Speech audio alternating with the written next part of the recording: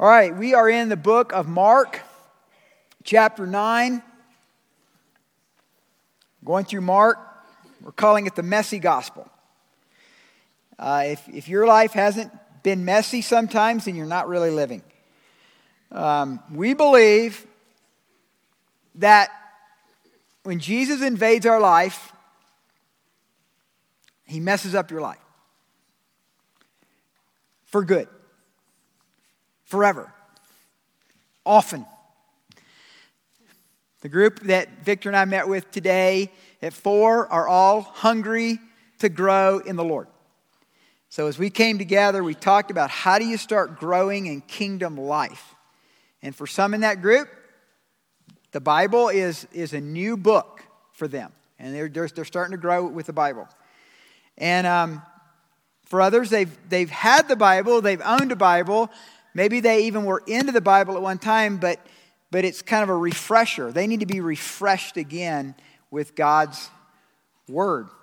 So what we do at The Road is we go through the Scriptures chapter by chapter and verse by verse. And we're in Mark, and we're calling it the messy gospel because when Jesus comes, He messes with your life. Do you know that? He messes with your life. He messes with your relationships. And when He does so, He wants to turn your life right side up. He wants to transform us. And He does that when we come together and we grow together. So we're in verse 30. And we've been talking about this fact that Jesus is doing a weird turn in Mark right now. What He's doing, you guys, is He is preparing His disciples for His death and for persecution that's coming their way. And He's really starting to speak some stuff in Mark from this point on to the end of the book about some tough choices that these men are going to have to face. And they're not sure what to do with all this. So in verse 30, He's now kind of warning them, look, I'm going to tell you some stuff about me that you're going to want to herald. You're going to want to tell everybody about, but it's not the time. So don't say anything about it, okay? Has anybody ever told you something like that? Where they say, did you hear what Bobby did? But don't tell anybody. Well, no, I didn't hear what he did. Well, you're just not going to believe. I mean, this is like the worst thing that could ever happen. But don't tell anybody. Well, kind of Jesus sort of doing that to him here. Verse 30. Then they departed from there and passed through Galilee, and He did not want anyone to know it. So here's the rock star of Galilee. And these guys get to be His groupies. I mean, this is the Rolling Stones. Going from concert to concert in the late 60s, early 70s. Mick Jagger is the man. Don't tell anybody where we're having our next concert. Yeah, right.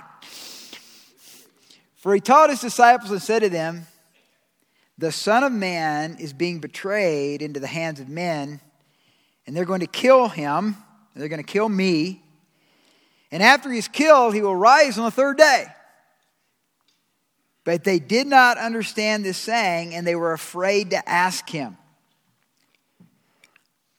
So, Jesus' timing in all of this is that as He's now headed on the road to Jerusalem, He's talking about His resurrection. And the way they're going to treat it when the resurrection actually occurs, you'd think He never said it. But He keeps saying it. And He's going to say it again and again. He's going to talk about betrayal. But guys, think about this. It's not in their wavelength. It's the most foreign concept. Got to remember that the Jews at that time believed that the Messiah, when He came, was also going to be a political Messiah, a political Savior. What? You're going to go get killed? You're going to let people kill you? And then on the third day, you're going to rise again? That's never happened in the history of the world, before or since. You know, I'm thinking about when we get through Mark, of possibly going into Joel and Revelation. And when I'm going to start downloading information about the last days, you're going to go, yeah, come on, come Lord Jesus, Maranatha. But if you said that out there, what are you talking about? Oh, yeah, I remember back when I was 14, I read The Late Great Planet Earth by Hal Lindsey. That's the last time they've heard of it. And so this is such a foreign concept to me. They don't know what to do. And so Jesus is going to continue to repeat what he's saying. In that same genre, it might be because the chronological order of the Gospel of John is different than the other synoptic Gospels, he might have said this. And as Moses was lifted up, the serpent in the wilderness, even so must the Son of Man be lifted up, that whoever believes in him should not perish, but have eternal life. For God so loved the world that he gave his only begotten Son, that whoever believes in him should not perish, but have everlasting life. For God did not send his Son into the world to condemn the world, but that the world through him might be saved. He who believes in him is not condemned, but he who does not believe is condemned already because he has not believed in the name of the only begotten Son of God. Men and women, if you're here tonight and you've not surrendered to Christ, you are not only not forgiven of your sin and the freedom that comes with that, but your destiny's hell. And that's kind of a bummer. I mean, we got heaven and we got hell. Where would you like to go for the rest of your life? Jesus is saying that I've been sent to die. I've been sent to die for the sins of the world, to introduce the world to eternal life right now. Some of you with Victor last week, to the best of the wisdom and the heart leadings that you had, surrendered to Christ. But then it was a really bad week. And so you're kind of going, that was kind of a bum deal. Okay, I gave my heart to Christ and it was a really lousy week. That's an indicator that you might have actually given your life to Christ. Because there is a counterattack by Satan always ready to move on us. That's why we had our meeting tonight. Is how do we begin to counter the counterattacks of the work of Satan and demons in our life? We do that by beginning to learn how to grow our hearts in love with him. So Jesus is preparing them. Verse 33. And then he came to Capernaum. Now he's in and out of Capernaum like all the time. This is like his main headquarters. And when he was in the house, he asked them, what was it you disputed among yourselves about on the road? But they kept silent. For on the road they had disputed among themselves who would be the greatest. Now, I don't know about you, but one of the most fascinating things about doing the Gospel of Mark for me has been to realize how human these guys are. So here's Jesus. How would you like it if your main leader said, I'm going to go to Jerusalem. I'm going to be brutally crucified. I'm going to die for the sins of the world. And he said it in so many different ways now. And then they go, he's going to die. That must mean something about he's setting up a kingdom like in eternity.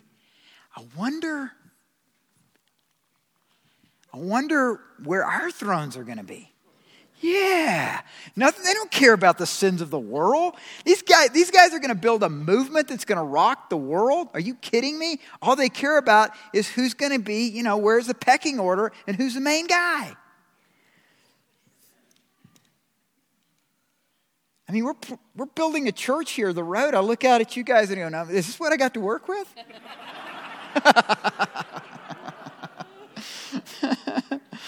I look in the mirror and I go, this is who they follow?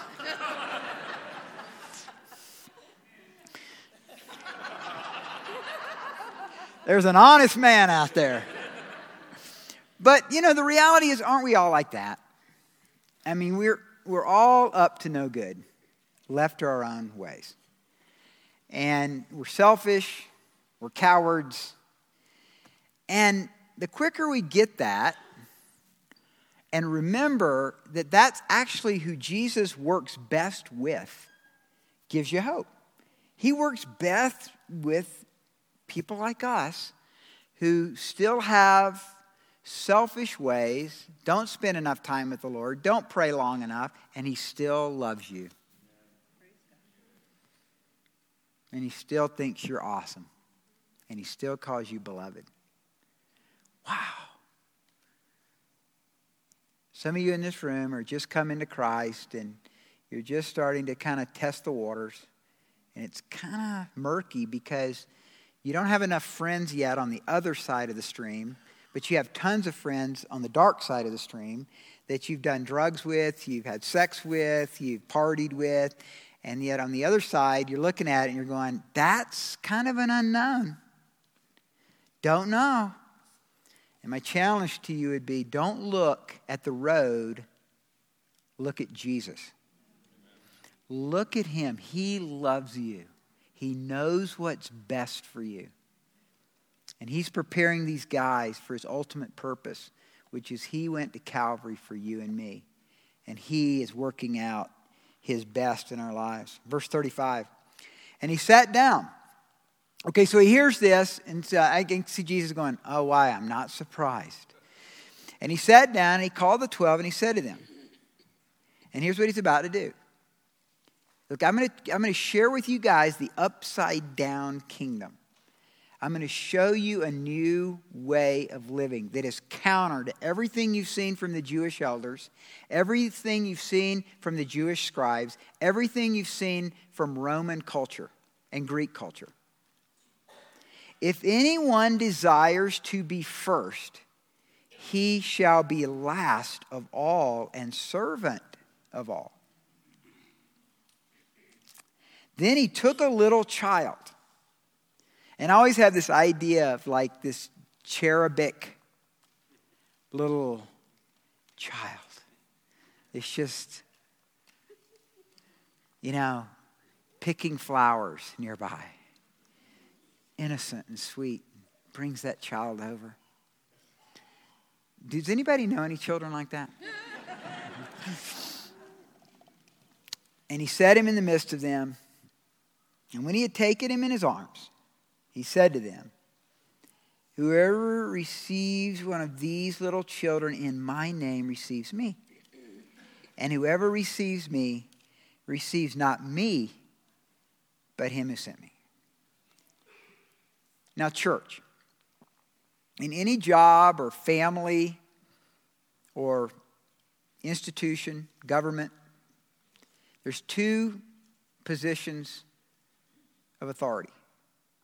One is a position by virtue of the role that you've been handed.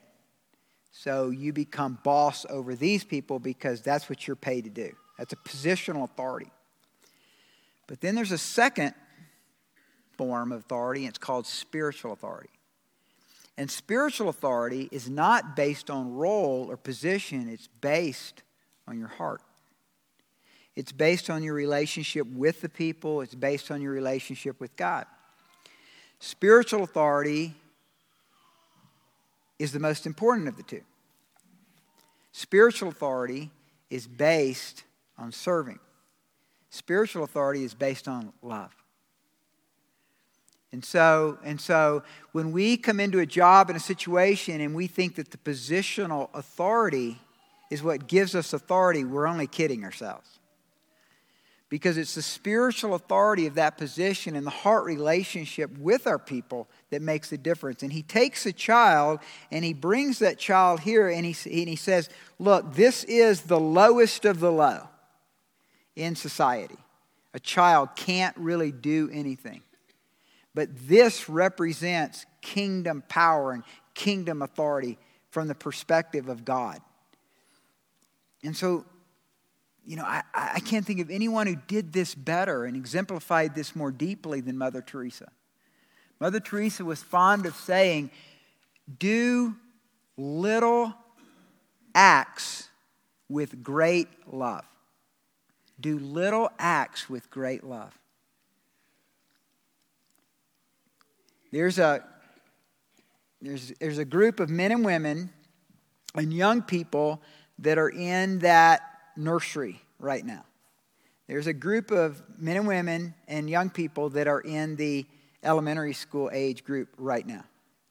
And they're ministering to these little kids. And the scripture would say that by receiving them in the name of Christ, there's a reward and there's a blessing. Every time you take that little child, I was just with a man this week who talked about his little girl coming up to him and plopping herself right in his lap and saying, "Read." And then she gave him a little a picture Bible, I think it was. And guess what? Guess who God spoke to? He's reading a little story, but there was this one line in the story that spoke to him about something in his life as he read it to this little girl. Men and women, when we gather children and we hold them, we're gathering Jesus and holding him. When we hold the hand of a child, we're holding the hand of Jesus. When we kneel down and we listen, we're going to go into this lobby in a few minutes and we're going to be hanging out and kids are going to be going.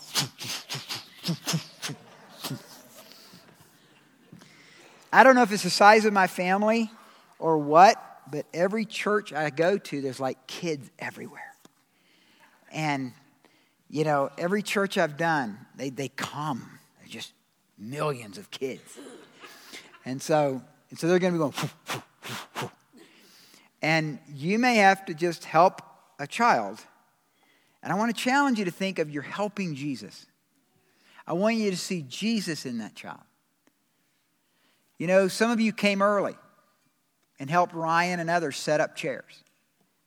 You are setting up chairs with Jesus. Some of you are going to stay behind and help clean up when we're leaving. You're cleaning up with Jesus. You're going to be in some situations in the coming years where you have to visit somebody in the hospital who is deathly ill and it really doesn't fit your schedule, but you go and you do it. You're visiting Jesus. We're going to be at a Walmart. You're going to be at Chapel Hills Mall. Sometime you're going to be driving out and there's going to be the guy with the sign. And your first reaction, I know you, is like, God needs to get a job. I've never said that. But I've heard other people say that. And maybe God would say, you know, we don't know his story. And maybe it'd be good if we didn't because we'd be even more judgmental. But we might be called by God to love that guy somehow. We're loving Jesus. We're loving him. So the kingdom way is just so different than the way we think. It's not in power. It's not in position. It's not in prestige. It's in love. It's in serving. It's in taking time to listen. One of my favorite authors is a guy named Eugene Peterson. Eugene Peterson writes a lot of pastor books. Like some of you guys that are engineers, you read engineer books. You guys that are into software, you read software books. Well, pastors have pastor books. And most of them are really boring. And I would not recommend 99% of them. But Eugene Peterson's pretty cool because he's more of a kingdom guy and he just comes from a different perspective. And he has this chapter in this one book called The Contemplative Pastor, which is one of my favorite, called The Unbusy Pastor. And basically he just hammers all of us in that chapter about how busy we become. And here's his thesis. His thesis is we're busy because we're lazy. It's like, I don't like to hear that. That's like a stupid idea. I remember when I first read that, I went, that's because you got this dinky little church in Pennsylvania. But here's his thesis. His thesis is that we get busy to fill a need in our heart because we never take time to listen.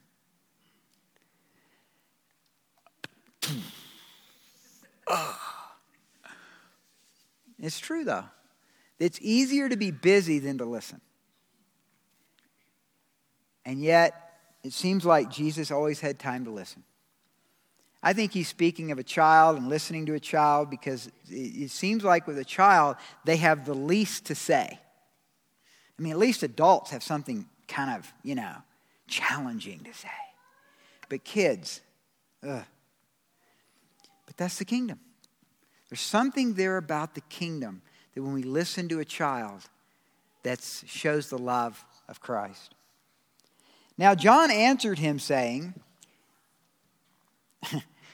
I mean, we gotta just flow with this thing.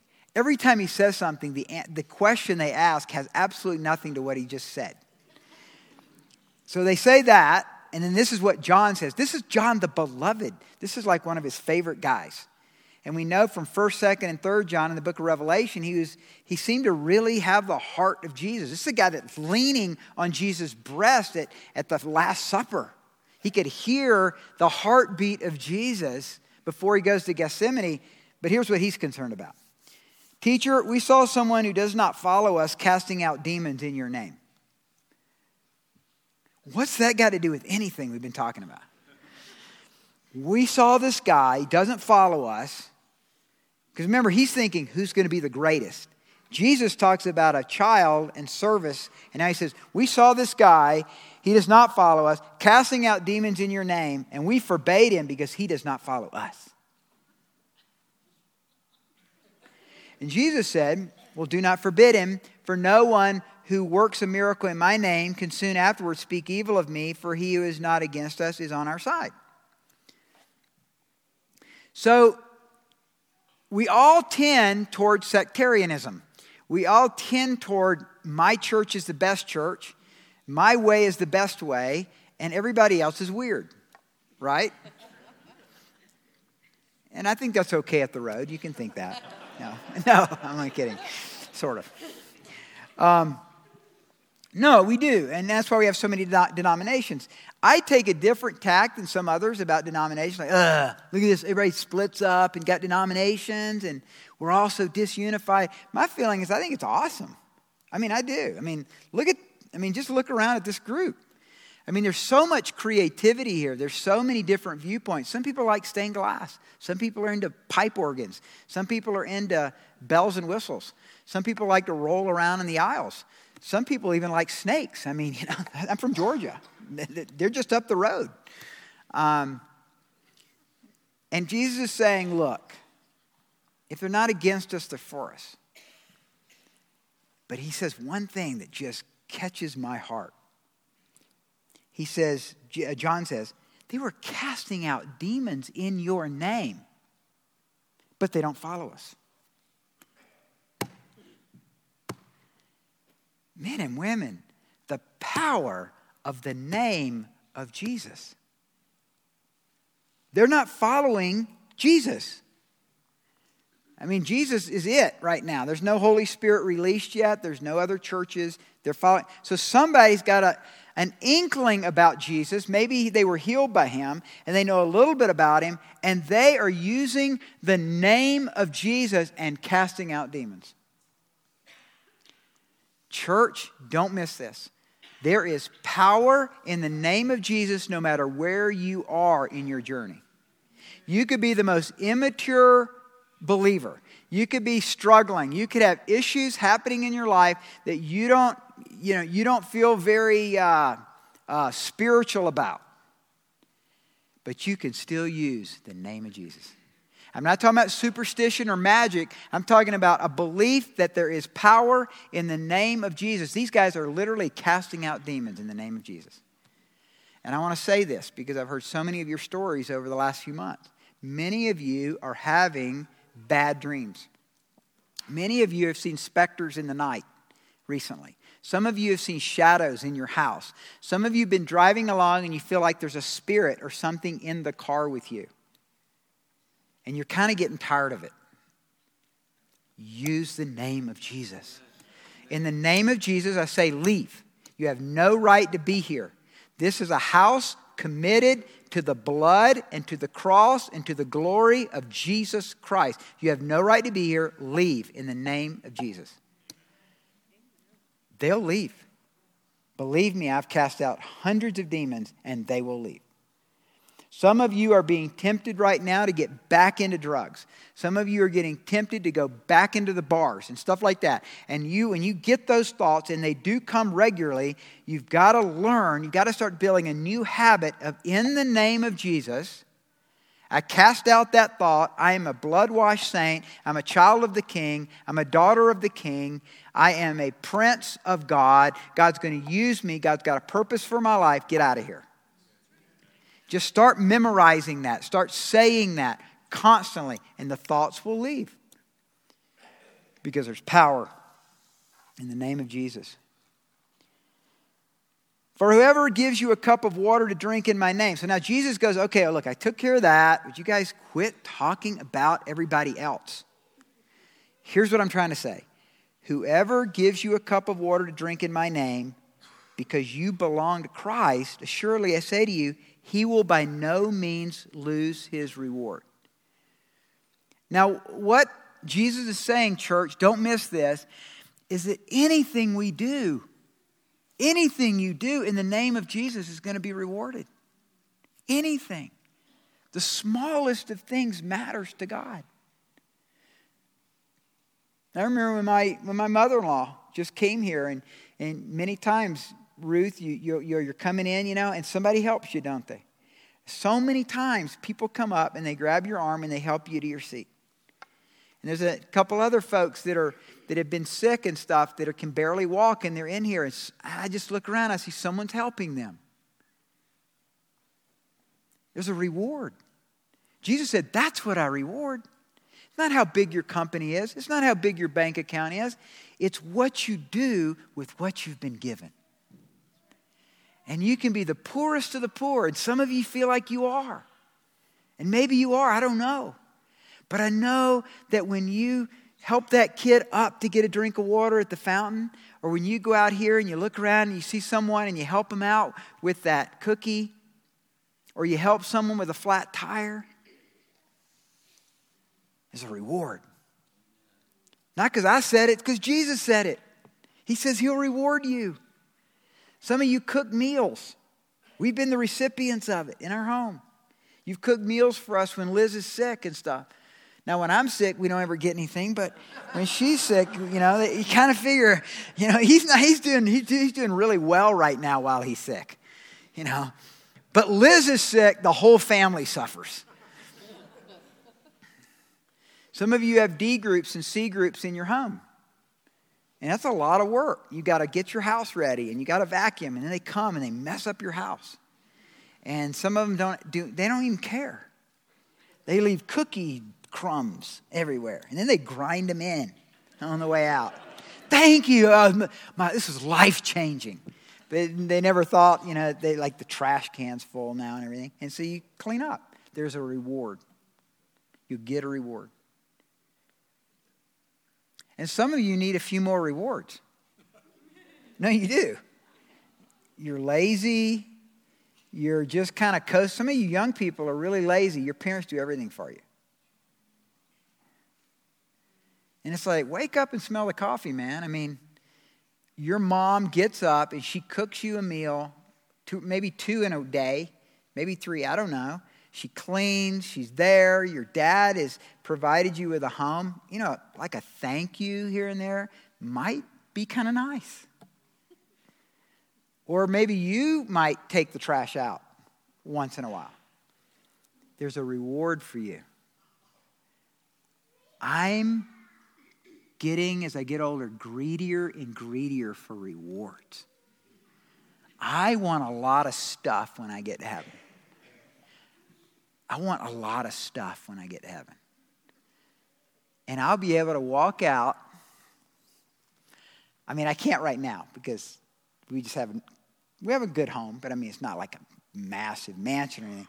But I'm going to have a big old house in heaven, and I'm going to walk out, and some of you guys, I'm just going to go, because you're going to be in a little shack because you didn't do squats, man, That's what he's talking about. He's got hey, we want to know where our thrones are and where we're going to be in heaven. And he said, this is how you get rewarded right here. This is how you cash in. This is where your equity comes. This is your investment in kingdom finances. Love people. Serve people. Care about them. Listen. Quit being so busy, Steve. Listen. Care and love. Hello? Don't we want that? Everybody go like that if you want that. Yeah, man, it's a good deal. But here's where it gets really sticky. And I think about ISIS right now.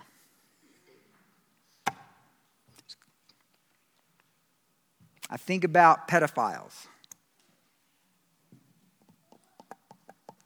Whoever causes one of these little ones who believe in me to stumble, it would be better for him if a millstone were hung around his neck and he were thrown into the sea. Oh, those guys, like this, was it today? You know, they beheaded this Japanese guy, and the Fox News was saying that what's weird about what's happening with ISIS is the more mayhem, the more killing, the more hangings, the more murder, the more popular they become. Recruits are pouring in from all over the world. Because what they're appealing to is the basis of humankind. The very base. And Jesus saying, nothing's changed. Those that do these kind of things, they will be judged. They will be judged. Now, they may not be judged in this lifetime, but they'll be judged. And if you've ever studied any of the history of World War II, I'd encourage you to read Gibbon's book, The Rise and Decline of the Rise and Fall of the Third Reich. Gibbon's actually Rise and Fall of the Roman Empire. But this is another book based on that same title, but it's The Rise and the Fall of the Third Reich, and then some of Churchill's stuff on World War II. This was the same thing happening in Germany at the time. And at that time, under Neville Chamberlain, basically England and France and all of Western Europe turned their heads and let it happen, and it got out of control. And I'm looking at what's happening, and anybody who knows history knows this is dangerous times. These are dangerous times. So Jesus warns of that. Verse 43. Now he uses hyperbole. If your hand causes you to sin, cut it off. It is better for you to enter into life maimed rather than having two hands to go to hell, into the fire that shall never be quenched, where their worm does not die and the fire is not quenched. Now he's talking hyperbole. So hyperbole is to get their attention with something that's an exaggeration. And his first point here is that if your sins, in other words, the things that you're doing are causing you to sin, you've got to stop that, or you're destined to go to hell. Where the worm does not die and the fire is not quenched is a proverbial quote, which is this idea that there'll be this fire that is burning unquenchably, can't be put out, but yet the worms, the roaches, the rats, the varmints will still live. It's impossible. But in hell, it's not. He's presenting a picture of the worst. Verse 45, and if your foot, so where you go, so first what you do, but also where you go, if your foot causes you to sin, cut it off. It is better for you to enter life lame rather than having 2 feet to be cast into hell, into the fire that shall never be quenched, where their worm does not die and their fire is not quenched. Now, church, anytime God repeats himself in Scripture, he's really trying to make a point. And he's going to say it a third time.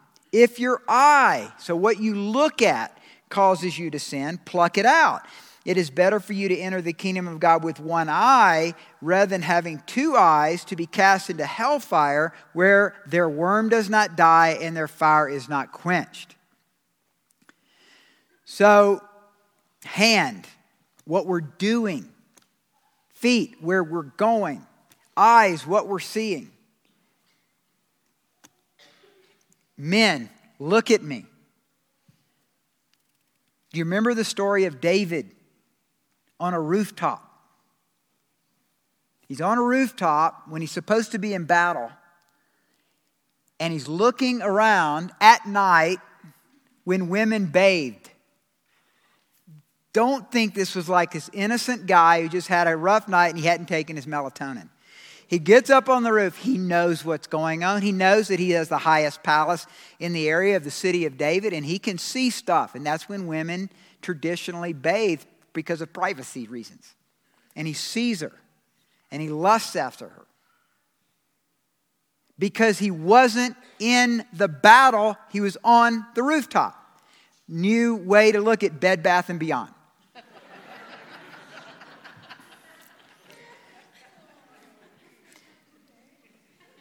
The reality is this, church, especially men, you need to be busy. You need to be in the battle. Or your feet will take you places you don't want to go. Or you do want to go, but you don't want to go. And your eyes will look at things you want to look at, but you don't want to look at. And your hands will touch things that you don't want them to touch, but you want them to touch. And he's saying it's so serious that I want you to consider the fact that if you keep doing that, you might not be saved. You might not be saved, and your destiny might be hell. Hell is described in Revelation 20:10 this way: the devil who deceived them was cast into the lake of fire and brimstone where the beast and the false prophet are, and they'll be tormented day and night forever and ever. Jesus, speaking of hell, said, and they cast the unprofitable servant into the outer darkness. There will be weeping and gnashing of teeth. So hell is a place of despair and torment and utter anguish. That's the level of where Jesus places this. For everyone will be seasoned with fire. I love this in verse 49. This is for all of us, church. Everyone will be seasoned with fire. And every sacrifice will be seasoned with salt. Salt is good. But if the salt loses its flavor, how will you season it? Have salt in yourselves and have peace with one another. Wow. He's saying evaluate your life because you are going to go through the fire. Everybody goes through the fire. Men and women, every one of you will go through a fire. You will go through many fires in your life. And I've come to believe there's about 3 reactions to persecution and fire in our lives. Let me give them to you. Number 1, for some, God is always to blame when hard times come. They tend to grow bitter and walk away from Christ. If you're a God blamer, I want to challenge you that that's not really a good way to live. You know, God can handle our anger for a while, but then at some point you got to turn that corner. I mean, some of the stuff, over the last year that I've gone through, I can say this, that though I was angry, I wasn't angry at God, but I was tipping the scales that way sometimes. But if you go that direction, it will always lead to bitterness. Number 2, others never learn and they just keep making the same mistakes and they never find their destiny. I call it the 1-knock method or the 2-knock method. The 1-knock method is that the guy in front of you comes walking up and boom, he hits his head on the overhang and you look at it and you go, that's really stupid. And then you go, I think I'll duck. And then you duck and you learn. Or you can be a 2-knocker. And that is, you see the guy go poof, and then you go, oh, I want to do that too. And then poof, you do it. And then for some of you, it's like 100 knocks. I know, it's job security for me as a pastor, I can guarantee you. But you just keep going boom, and then boom, and then boom, and then call the pastor, and then boom, and then call the pastor, and then boom. And it's like, I just want to say, isn't your forehead so scarred that you might want to duck sometimes? Guess what? We're all number 2 sometimes. But then there's a third, and this is where we want to be, right? We never quit growing. As we go through hard things, we actually grow stronger through hard times. That's what the salt is. You actually become saltier. Some of you in this room have become really salty because you've had a good marriage. You've been through hard times. You might have been through a divorce or two. You might have been through some alcoholism or some drug addiction or some big mistakes, but you're walking with God now. And I want to say this. I want to challenge you. You need to be mentoring others. You need to be looking around and putting your arm around some of the younger folks and loving on them. You need to be leading a D group. I've heard this so many times from especially men like, I'm not a leader. I'm not a leader. I'm not a leader. I'm like, then what are you? I mean, I look at their house and I look at their car and I go, you're leading somewhere. Now, how long have you been married? Oh, 25 years. Oh, you've raised a family and you're not a leader? You're absolutely a leader. You're a servant leader. You need to be giving that away to others. You see, that's what he's saying here. He's saying, look, if salt is good, you've become salty, but you can lose your flavor if you don't give it away, if you don't help others. Some of you women, man, you're awesome. I mean, you're not that awesome, but you're doing all right, you know. And you're just sort of you're kind of there. But you're really making it. You have done well. You think you haven't because you look in the mirror and you think of all the things you've done wrong. And I want to say to you, my goodness, that's not what Jesus sees in you. And it's time for you to get salty again and love others and maybe lead a Bible study or lead a D group or C group or something. We want to learn from you. I mean, I don't want to learn from you, but I mean, ladies want to learn from you.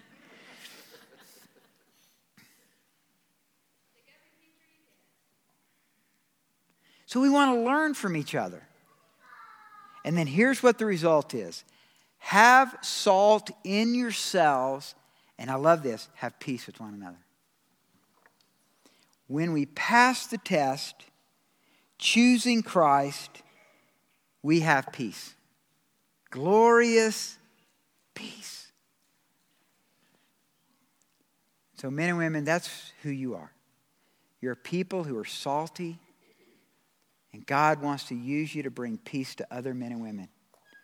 Remember the upside down kingdom.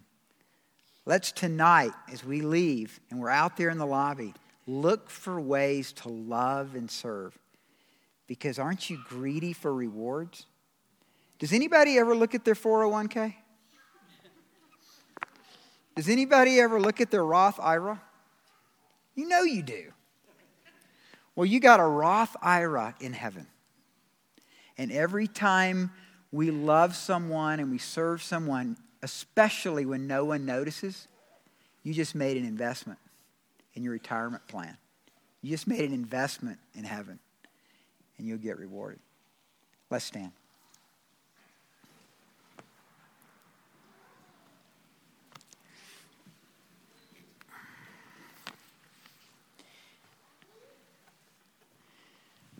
Well, Father, as we settle our hearts for worship,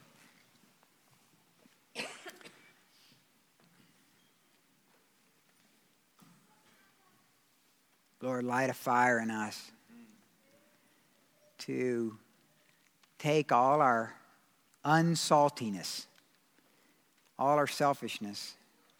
We're going to give it to you, Lord. But God, make us salty again. God, give us a thirst for the kingdom, a thirst for you. We love you and we bless you in your name.